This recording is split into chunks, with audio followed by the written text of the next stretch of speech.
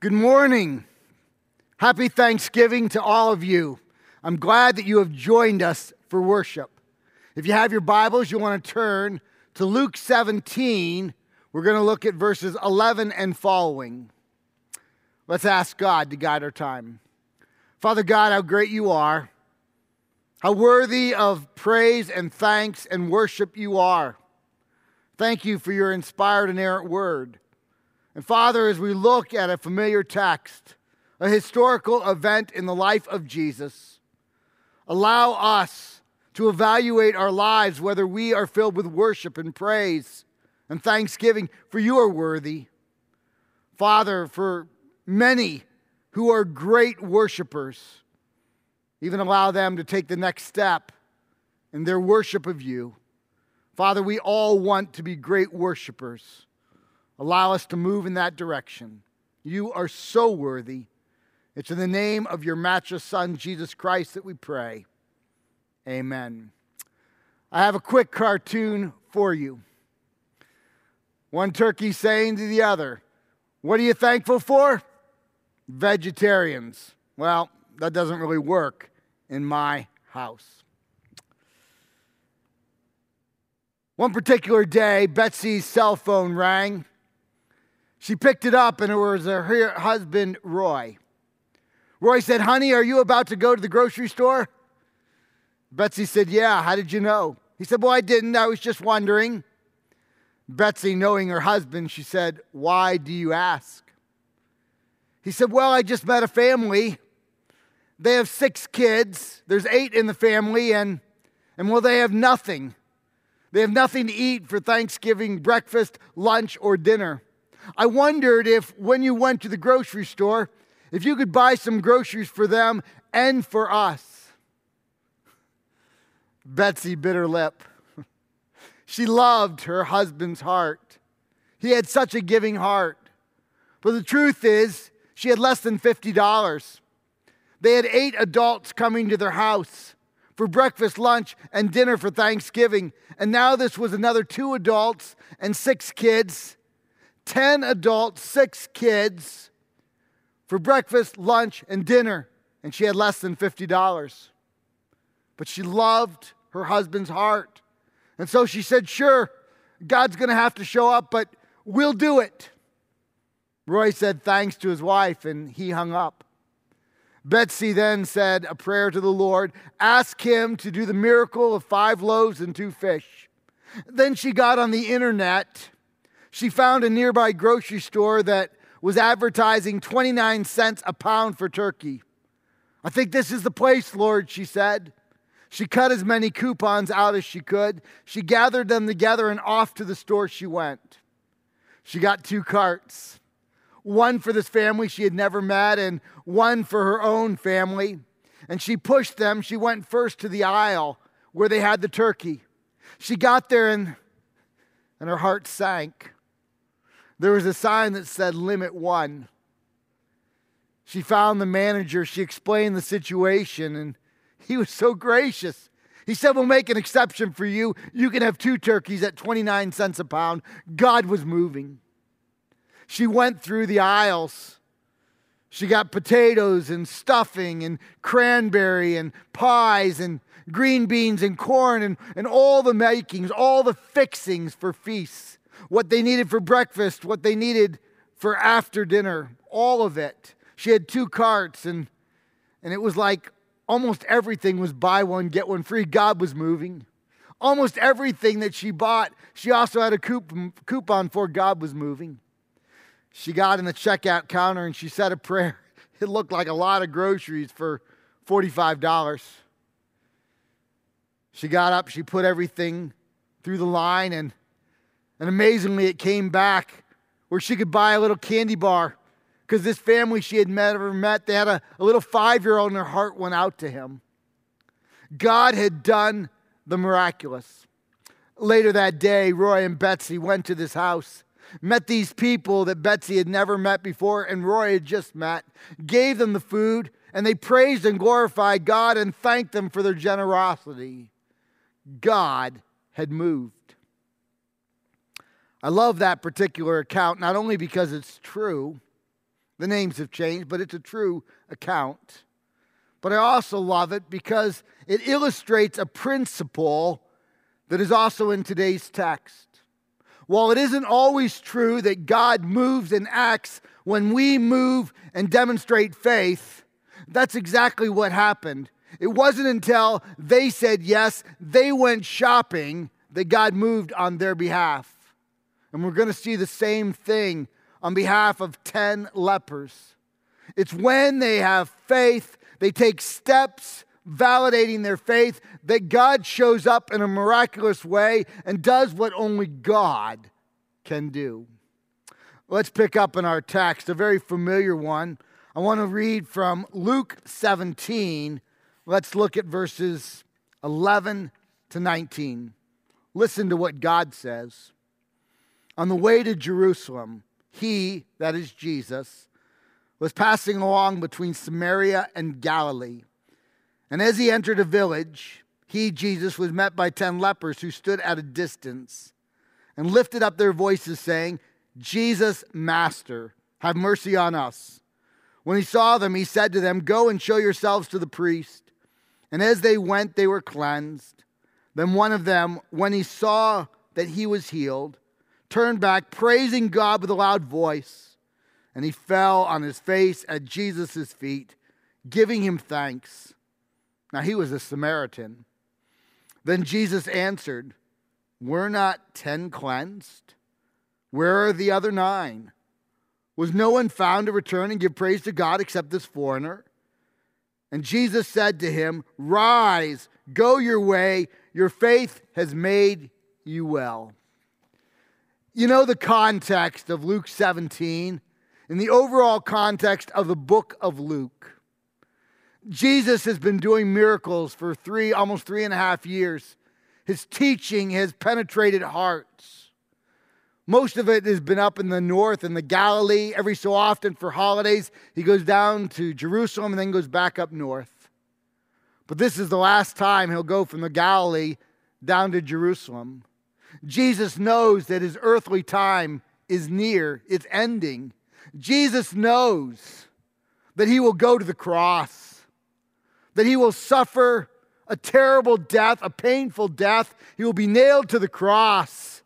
He will die as a penalty, a payment of sin, not his, but yours. And he who knew no sin will become sin for us, that through him we might become the righteousness of God. 40,000 Jews will be crucified over a 40-year period, at least that. But what separates Jesus from all the Jews crucified is not the agony of the cross, it's the agony of sin. The sinless one, the one who has never sinned, will never sin, is covered with my filth, my sin, your filth, your sin, the filth and sin of humanity for all time. So much so that the Father, with the perfect union of the Son, is broken. And the Father turns from the Son so that the Son says, my God, why hast thou forsaken me? Jesus is on the way down to Jerusalem to suffer. And he's between the Galilee up north and Samaria. And Jews don't go through Samaria, though Jesus did several times. And he's kind of at the DMZ. And there's an area that is a little bit quarantined, a little bit separated from others. And there are 10 men, 9 Jews, 1 Samaritan. They're touched with leprosy. And they're crying out, Lord, Master, have mercy on me. Now we know something about leprosy. It's been largely, not fully, but largely eradicated in the Western world. Back in the late 1800s, a doctor named Hansen, a Norwegian, discovered the bacteria that causes leprosy, and he found a way around it, a way to cure, a way to prevent, really. But we aren't in those days. And frankly, what today we call Hansen's disease is only one of many diseases that is meant by the Greek word lepra.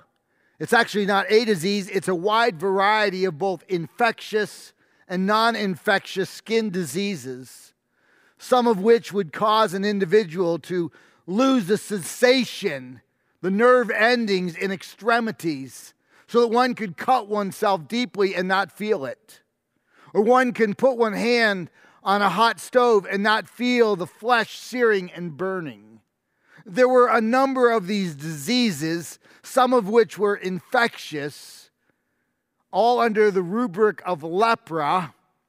And because some were infectious, it became necessary to separate those who were so infected from the rest of society so that the rest of society is not infected.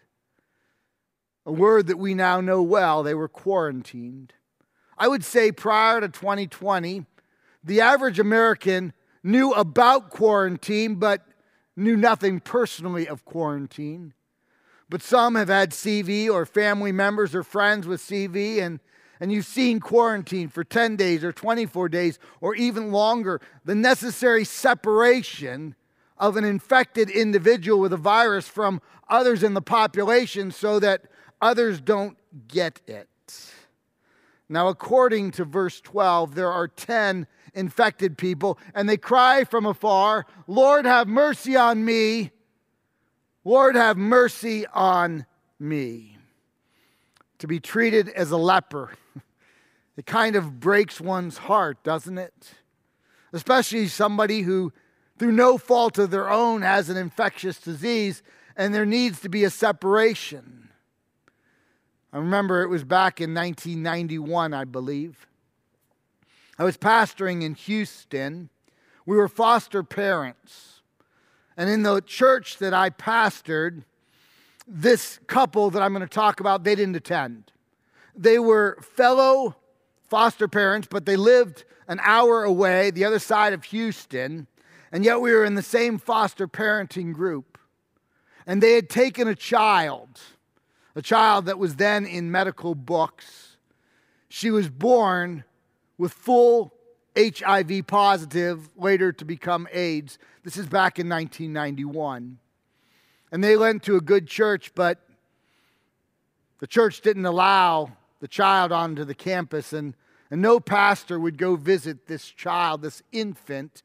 We didn't know enough about HIV, and frankly, they were more concerned about their own health than about this infant. And so I became her pastor. I remember the first time I held her and rocked her and prayed for her and prayed over her.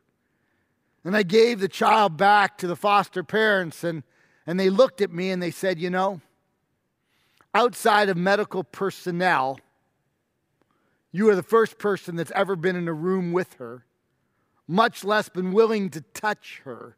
Nobody will go near her because they're afraid for themselves." And my heart sank. I became this little infant's pastor. A few months later, God took her home.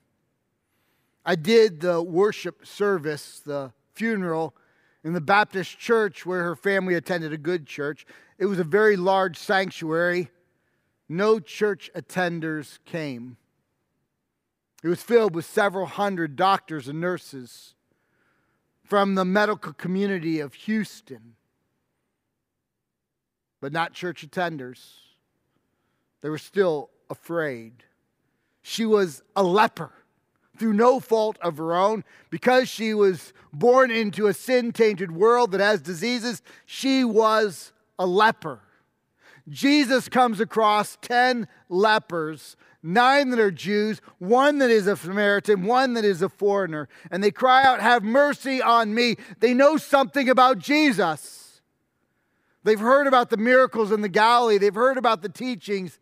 They know that Jesus can bring healing. And so they cry out, "Have mercy on me." It's interesting that Jesus is on the Samaritan line, the DMZ. Most Jews would stay far away. Most Jews would stay far away from lepers, but Jesus is there. Understand that not only do Jews and lepers not mix, but Jews and Samaritans, they haven't mixed for 2,700 years. When I lead tours in Israel, I have a tour guide in Israel. He's excellent. He's a really good tour guide. He and I tag team. He'll start talking and I'll finish, or I'll start talking and he'll finish. And we co-teach at most places. But there's one spot we can't co-teach because, well, I'll be honest, I follow history and he ignores history. He does. He's a brilliant man, but he ignores history. Who are the Samaritans? Well, actually, they're half Jews. That's the part he ignores. For the last 2,700 years, no Jew wants to admit a Samaritan has Jewish blood coursing through their veins. The year was 722 BC. The king is Shalmaneser V of Assyria. He invades the 10 northern tribes. The 10 northern tribes fall, and many Assyrians, they then settle down among the 10 northern tribes. They begin to intermarry, and so we have a new race that is half Jewish, half Assyrian. They're Samaritan. And Jews from the beginning reject Samaritans, and Samaritans return the favor. When Jews want to rebuild the temple, Samaritans volunteer, and the Jews say no. Samaritans then build their own temple in Samaria at Mount Gerizim. The Samaritans reject most of the Bible, only accepting the first 5 books because the rest is too Jewish and they want nothing to do with Jews. The Samaritans desecrate the temple of God by throwing pig bones in it. The Jews return the favor by desecrating the temple in Gerizim. Jews hate Samaritans. Samaritans hate Jews. It's been that way. It still is that way. They don't like one another. And so here we have 9 Jews, 9 Jews and 1 Samaritan. And they're together. They're together because they're kind of outsiders to everyone. They're crying out to Jesus, Lord, have mercy on me. And Jesus sees the 10. He doesn't see them based on their nationality or their skin color or the fact that they are not accepted by society. He sees them made in the Imago Dei, in the image of God. He sees them as people. As I know many of you see people, you don't see skin color. You don't see nationality. You see people made in the Imago Dei, and you treat people as people made in the image of God just as you should. So does Jesus. And Jesus says to them, go. He's basically citing the Old Testament, Leviticus 13 and 14. He says, go and present yourself to a local priest. Now understand that a local priest cannot heal any of the lepra diseases. But part of their training was to notice if a disease ever becomes dormant. Now they're going to have a disease in which they'll lose their eyebrows and there'll be tumors and ulcers on their skin and their face, and they, the priests, have become experts on seeing if a disease has become dormant. They almost never do. But in the rare case where one would become dormant with the disease, they might be allowed, if a priest approves, to come back into society. Frankly, it's a fool's task. Go and present yourself to the priests. The 10's hearts must have sunk. They've done this before. They've tried this before. They've probably been humiliated. They've been mocked. They've been pushed away. They've been told to get back where they belong because you're those kind of people. You're not our kind of people. But Jesus is the one commanding it. And they know Jesus to be the miracle worker. Based on the fact that one will fall on his knees, they probably know Jesus to be the Messiah, the giver of eternal life. And so because Jesus said it, they did it. That should be me. That should be you. Because Jesus said it, we do it. We believe it. And as they begin to go, notice, as their faith is concomitant with action, then God begins to heal. God didn't heal them. Jesus didn't say you're healed, and all of a sudden their skin is like a baby skin, and then they go. That's not how the text reads. They have to step out in faith. They have to believe God for the miracle. They have to take action, and as they take action, concomitant with their faith, then God shows up and He does the miraculous. That's a pattern that we often see in Scripture. Is it in every miracle story? No, but in many of them. I think of Noah in Genesis 6-8. God says to Noah, build an ark, build a boat. He works on it and works on it. Year after year passes. We have absolutely no evidence that at this point there are large bodies of water nearby or that there's rain. We don't have evidence of that. But he's building a boat, an ark, because God said it. His faith has action. And then when God opens the floodgates from above and below, because they've demonstrated faith, Noah, his wife, his 3 sons, and their wives, God shows up and does a miracle, and they're spared. I think of David just as a boy. He goes to bring some food to his brothers who are at the front, and he hears this Philistine, this uncircumcised Philistine, a giant of a man. His name is Goliath, and he's mocking the one true God. And none of the Jewish soldiers will come out to meet him in battle. It's a winner take all. Nobody wants any part in it. And I suppose David could have sat back at the very back of the army and said, Lord, I'm going to add my prayers to their prayers. Do something, please. But as David's saying, do something, please, he's going down by the brook. He's getting 5 smooth stones. He walks up to the giant. He puts one in his sling, and round and round and round and round. You know the song, but it's biblical truth. And he lets the stone go, hits him between the headlights, and Goliath goes down. If David hadn't stepped out in faith, might there be a different ending? Probably. I don't know what the ending would have been, but God often shows up in the miraculous as you and I, with faith, concomitant with action, demonstrate our faith and step out. I think of Joshua 3 and 4. You remember the Israelites, right? They get to Yam Suf, the Sea of Reeds. God separates it. They go through. Then they wander for a while. Now they're going to enter into the promised land. They've got the Jordan River in front of them. And God says to the priests, step into the river. Now he doesn't do what he did with the Red Sea. He doesn't separate it. They got to step into the river first. And then God separates the water and they walk on dry land.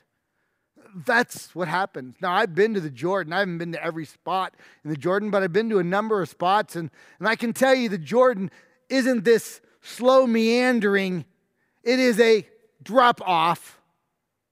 That's what the Jordan is like. It's like cut like a canal. It's one step into the deep.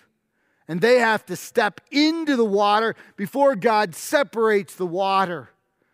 Their action is concomitant with their faith, which is concomitant side by side with God moving and God delivering. Unfortunately, after that incredible miracle of healing 10, what does the text say? Only one, only a foreigner, only a Samaritan. Verse 17, verse 19, only one comes back, gets down on his knees and with a loud voice and prays and worships and thanks Jesus. So what are we to say about all of this? I have 3 thoughts. The first I've already mentioned, but let me mention it again. I love the fact that Jesus is not seeing nationality. He's not seeing race. He's not seeing disease. He's seeing someone made in the Imago Dei. Oh, the world needs this. I think many in the church exhibit this so well. Rather than seeing a color or a kind, We see a person made in the image of God. And so, 9 are Jews, 1's a Samaritan. Jesus will go into Samaria several times. Most Jews will go around. He'll heal a Samaritan. He'll make a Samaritan the hero of one of his parables. We call it the parable of the Good Samaritan, right? Because Jesus isn't seeing nationality. He's not seeing color. He's seeing a person made in the image of God. And all people, Revelation 4 and 5 matter. And all people types will be in heaven from every tribe and tongue and people and nation, because Jesus came to redeem all who will receive him as Savior. That's the heart of Jesus. That's the heart of so many of you. Thank you for that kind of heart. Second, I think the text invites us to ask the questions that Jesus asks. Where are the other 9? We're not 10 healed. Why have the other 9 not come back?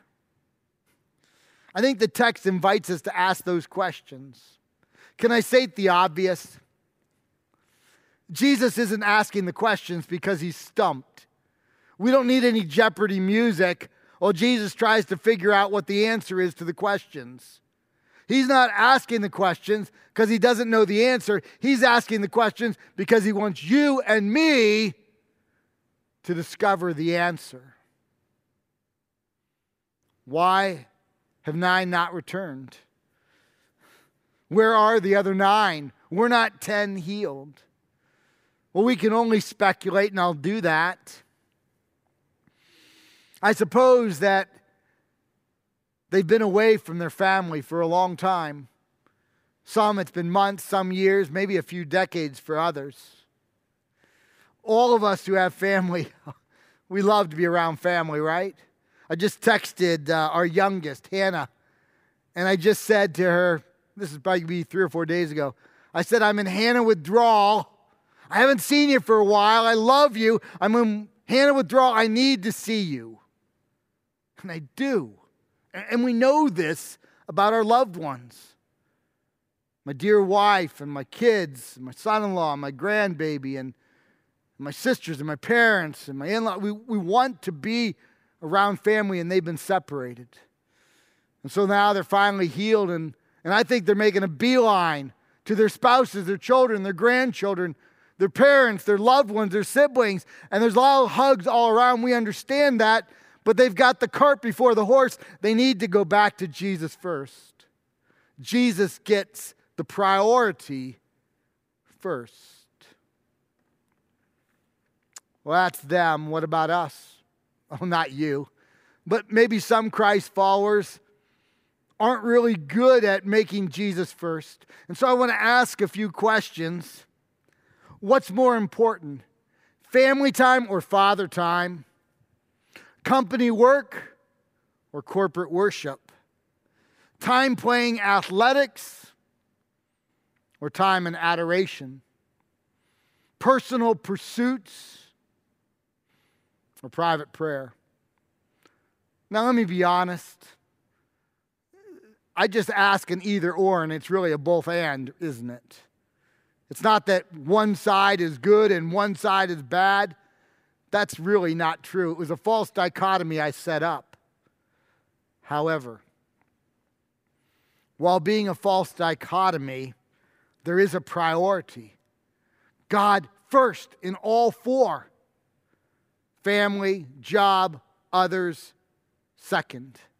You remember Matthew 6:33. Seek ye first the kingdom of God and his righteousness, and then all these other things will be added unto you. Some of you are athletes. You know what the phrase garbage time means? It's a derisive term. I don't appreciate it. Oh, you were a starter in sports, so you don't care, but if you were ever on the bench, garbage time is a bit insulting. You know what garbage time is, don't you?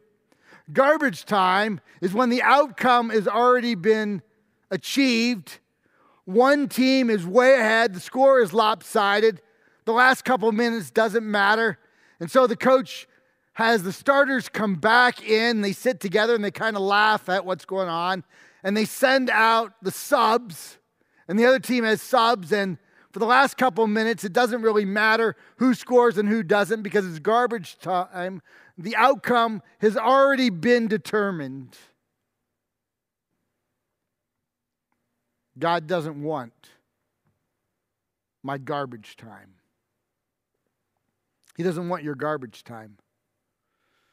He doesn't want devotions in the morning if I can just cram the 10 minutes and it fits and I get up early enough. He doesn't want my garbage time. He doesn't want my garbage time that I'll go to church on those Sundays where maybe it's raining outside or my recreation doesn't start right away and so I can kind of squeeze in a little church first. He doesn't want my garbage time. He doesn't want to be the back burner. He is the priority. That's where the 9 got it wrong. Yes, they needed to get to their family. Yes, hugs needed to happen. Yes, there needed to be family restoration. But there was a priority. They needed to go back to Jesus. They needed to be with Jesus first. Seek ye first the kingdom of God and his righteousness. Finally, I kind of wonder if maybe some of them didn't return because they felt like God owed them. I mean, let's be honest, man. They've been sick for months, years, decades. What kind of fairness is that, God? And some have this sense that God owes us. That God owes us a job or a better job, a spouse or a stronger family. God owes us the life of a loved one who has passed. God owes us health. God owes us the end of CV. God owes us, and we fill in the blank. And we have this sense of entitlement, which has become a very dangerous thing in America. We think that we are owed things. And it even spills into our Christian walk. God owes us. And I suppose if I were to say that to you, most of you would say, come on, Jeff, no way.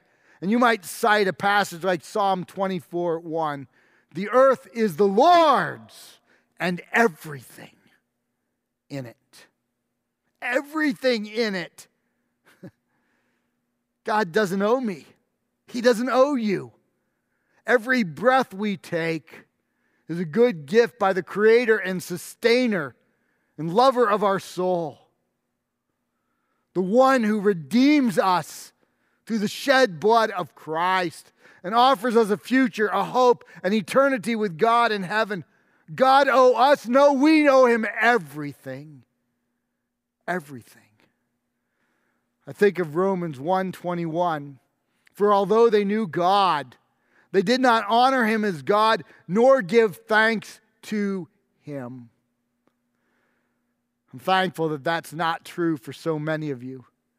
You rightly honor him as God. You praise him. You worship him. You glorify him as God. And you're like the one. You go back. You're daily thanking God. You're finding reasons to praise God. Awesome. Thank you for your model. Thanksgiving is a wonderful day, but it's only one of 365. There's so many reasons to thank God, to praise God, to glorify God. I don't want to have an attitude of entitlement. I'm entitled to nothing. I don't want to have an attitude of garbage time. That's all Jesus gets. No, he gets the first fruit. Seek ye first the kingdom of God and his righteousness, and then all these other things will be added unto you. Thanks to so many of you who will model thanksgiving. May you have a great Thanksgiving holiday, and may we have hearts dripping with thanksgiving. Let's pray. Father God, we have so much to be thankful for. You are worthy of our thanks, our praise, our worship. May we never settle for garbage time for you. May you be the priority all of our days. It's in the matchless name of your Son, Jesus Christ, we pray. Amen.